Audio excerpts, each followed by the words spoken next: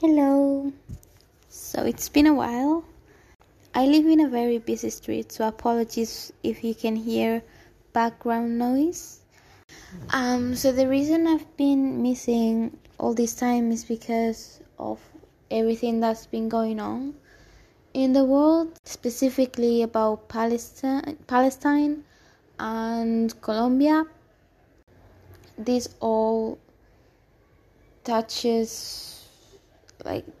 hits way too close to home, and I'm gonna explain to you why on this episode. So maybe you can also realize some things, specifically if you're white and if you're European. So here it goes. So I'm going to start by talking about coffee, because that's when it all started for me. When I started to learn about coffee, that's when I started to think about where everything came from. And I started to think about colonialism. And so I was in London and I was working in the hospitality industry. I was working in a random restaurant, not important at this time. And I was given like a masterclass, like a whole day training about coffee. And I learned that coffee is actually a fruit, and that this coffee fruit is grown in coffee farms. There's different varieties. There's the Arabica coffee, and then there's Robusta coffee. Robusta coffee generally has more caffeine in it, but it has a more bitter taste.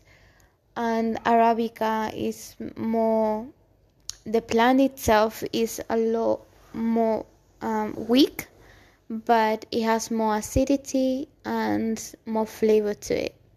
And the caffeine is not as harsh as the Robusta one.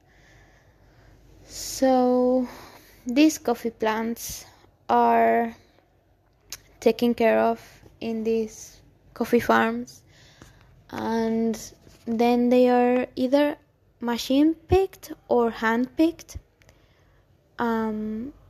Obviously, the more money the farm has, the more advanced, quote unquote, the picking method is. But if it's hand picked, there's like people making sure that they take the ripped fruit and not the unripped fruit.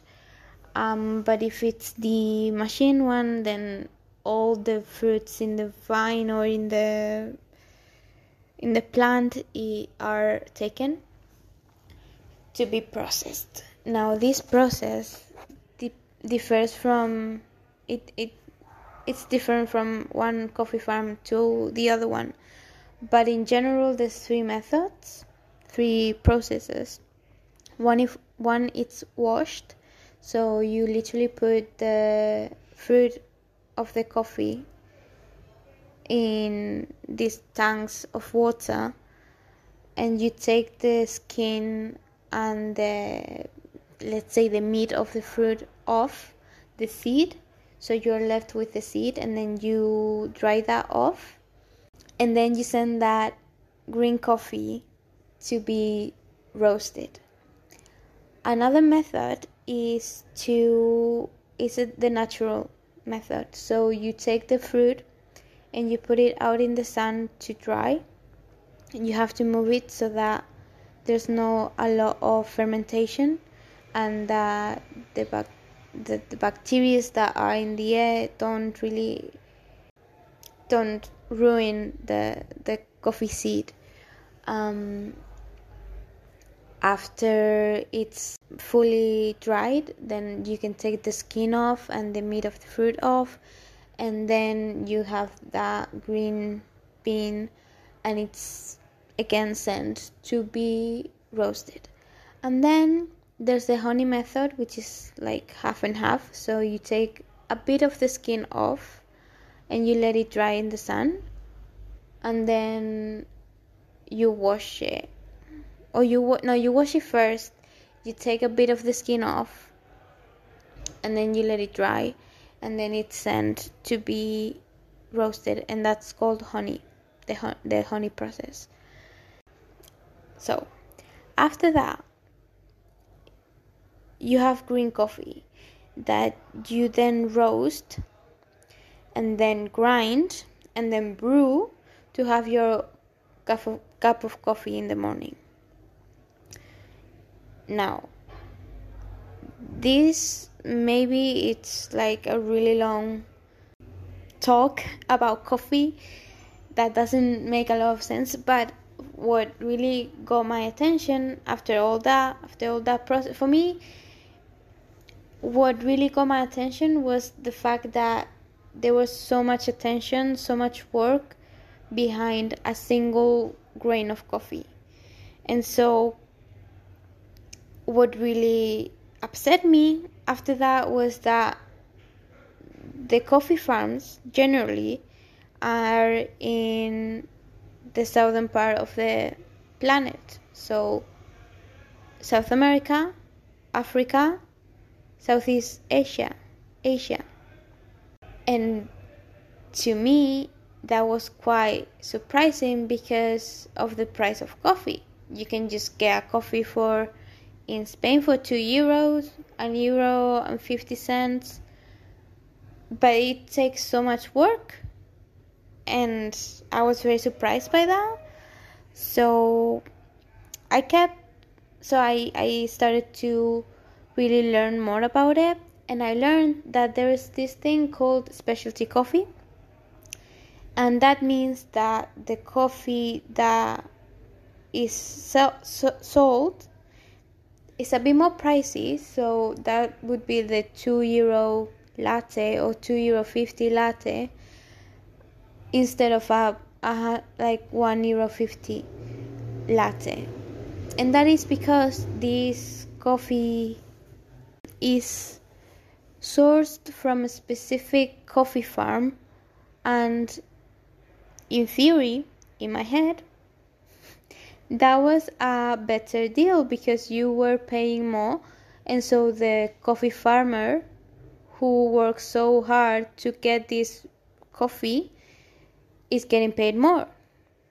So in theory, that's more sustainable than, let's say, Starbucks. And we're getting into colonialism now.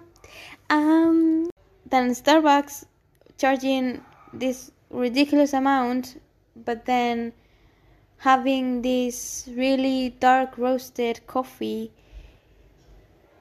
which is not even, they say it's fair trade, but fair trade as an organization, you cannot really trust them. I trust more personally small businesses that deal with specific coffee farms, and then they sell them their coffee, and then they roast it in Europe or the US, and then that's a specialty coffee chain. However, when you think back, you realize that this is actually about colonialism, because it's quite surprising that what we call the third world is the poorest, it's the one with more problems of famine, yet they are the ones with the resources and the primary source of food, of materials that we use on a daily life. Coffee actually was discovered in Ethiopia. In Ethiopia, coffee literally is like a very normal plant around, and then I started reading about colonization and racism, and I realized that we're still doing the same shit. This year I'm subscribed to all these coffee newsletters and stuff because I'm really interested in it. Because one thing I haven't mentioned is that in specialty coffee, it's kind of like wine in the sense that you can taste different taste notes and like textures depending on where the coffee is from, how the process is done, how you brew it. And so it's quite interesting, and as a Taurus I do love some sensory shit going on, like the smells, the taste, all of it. Like I enjoy the process very much. However, when I received this newsletter about this report, the coffee price report of 2020, you pay, like we in Europe, we pay from $1 to $2 per kilo of green coffee, but then we sell the latte, which has, in my particular case, like in my current job, we sell it for €2 a latte. And it doesn't make sense, because with this margin of profit, wouldn't it make sense to give back? Like, I understand that as a business you need to pay for your staff, but honestly, hospitality is not the best paid job in the world. So, okay, you need to pay your staff, you need to pay your bills, you need to pay like the equipment and stuff. Okay, but then with such a margin, can't you just give back a little bit? Like, call me crazy, but it just seems a bit too much. It's just a bit ridiculous for me personally. And this relates to Palestine, because Starbucks is actually funding Israel's army. And I've known this for a while, and I stopped drinking Starbucks for a while, because what Starbucks does is to roast the coffee so dark so that in every single Starbucks in general you will taste the same kind of coffee. So basically they burn the coffee, and you can't really taste the difference between a coffee from Colombia than a coffee from Ethiopia. So that's one thing. The second thing is that Israel is killing people, innocent people. Israel literally threw tear gas bombs to Al-Aqsa, the third most holy site in Islam, during Ramadan. What the hell? And the difference now between back then, when slavery started with colonialism, and now, is that now we have phones. Like, now we have the power to send a video of what's going on in a totally different part of the world to someone who can actually have a platform and has power, has internet, has privilege. And so it really enraged me, the fact that so many people, at least here in Spain, it doesn't seem like a lot of people are aware of this, except the Muslim community, that this is happening, and that we should be talking about this, and that we should be asking our governments to stop the fucking bullshit. Another thing that's going on for 50 years is that the Sahara was a Spanish colony, and we just left And now Morocco is taking over it. It's taking over it in kind of the same way that Israel is taking over Palestine, and more or less the same way that us Spaniards went to Latin America and said, now this is ours now. So now you do as we say, and now you move to wherever the fuck you came from. In Colombia, they're also saying that to the indigenous people, which is crazy, coming from people that came literally from us. I just don't get it. It's just so clear to me. Everything coming from colonialism is the same root. It's the same thing. So that's what I've been these past few months, no, weeks, more like weeks. But it's just been really hard to see everything so clear, yet people making it like a complex issue, like a conflict. Like, no, it's all the same shit, and I don't know. It's just really hard to see and to watch. Of course, I'm trying to do my part, but it doesn't seem enough. So what's the solution? I don't know. What I'm doing is to learn about these things, to be witness of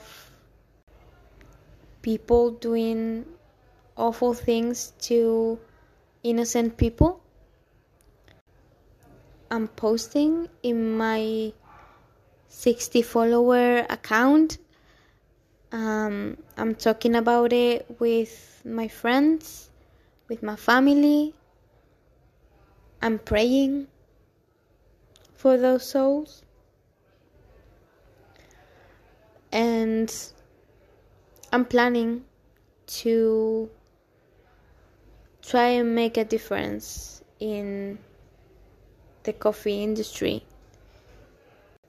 I don't know when, I don't know how specifically, but I'm working towards that. And sometimes I think we need to know that that is enough. Just, we're trying. The 3D is quite hard already. Like, not only our physical needs, but the way this society has been structured, it's quite hard to navigate. So another thing that has helped me is to understand and see the world as a very narcissistic place, as in the universe expanded so that it could experience itself from different perspectives, and that's just thinking about themselves, and then these other perspectives are thinking about what the others would think about them. And so that is literally codependency. For me, narcissism and codependency are the same coin, just different sides. And it just makes everything, and it just makes everything make sense a little bit. Like, why, like, these celebrities are like, do you even know who I am? And why they're like fans living for them. Like, I don't know, the contrast is quite funny in a way to see. You can also see it in family dynamics, in your daily life. I think everyone has a bit of a narcissistic trait and a codependent trait. You have to take care of yourself, but you also need to take care of others, and it can be quite difficult whether you are being well taken care of and being put as a priority, or if the contrary is true for you. So I think it's important to find a balance and understand that this is hard as hell. Like, give yourself some credit. First of all, that you are listening to podcasts, that you are trying to better yourself, and second of all, that you are a human being in this crazy world and you are doing everything that you can. But also, I want to add that if you're not doing anything, this is what you would be doing in Second World War. Just staying silent and not speaking out for those who can't speak. So I hope this episode gives you something to think about, but just know that if you have a following, if you have the simple tool of having a Facebook, an Instagram, a Twitter, like social media, if you have like 1, 2, 5, I don't care how many followers, you have a platform and you have to use your voice. This is the way we use your voice nowadays. Keep up with the times, people. And also, if you're not speaking with the innocent, not with the innocent, if you're not speaking for the innocents, what makes you as a human being? Like, do you have a soul? And like, can you sleep at night? Because I couldn't. I wouldn't be able to do so. Again, this is for the people who are white and privileged and think that a pandemic is already a big enough problem for them. It's harder here, yes, but we need to take care of each other. And I don't see many people that I know posting about it. And so I wanted to do this podcast to talk about it, because this is the only thing we're left with. After you're gone, it's not gonna matter what, I don't know. I hope this episode helped you put into perspective some things, especially if you're white again. And stay safe. And I'll talk to you soon. There's a reason you always trust your gut. Your whole body's health depends on it. Did you know 70% of your immune system resides in your gut? Invest in your health with Seed's DS-01 Daily Symbiotic. DS-01 is formulated with 24 clinically and scientifically studied probiotic strains and a plant-based prebiotic to support whole body benefits. It works to promote healthy regularity and relief from occasional digestive discomfort and bloating. Seed's DS-01 Daily Symbiotic is also formulated to support a healthy immune system, and it even helps you look healthier and more vibrant on the outside by promoting smooth, clear, healthy skin.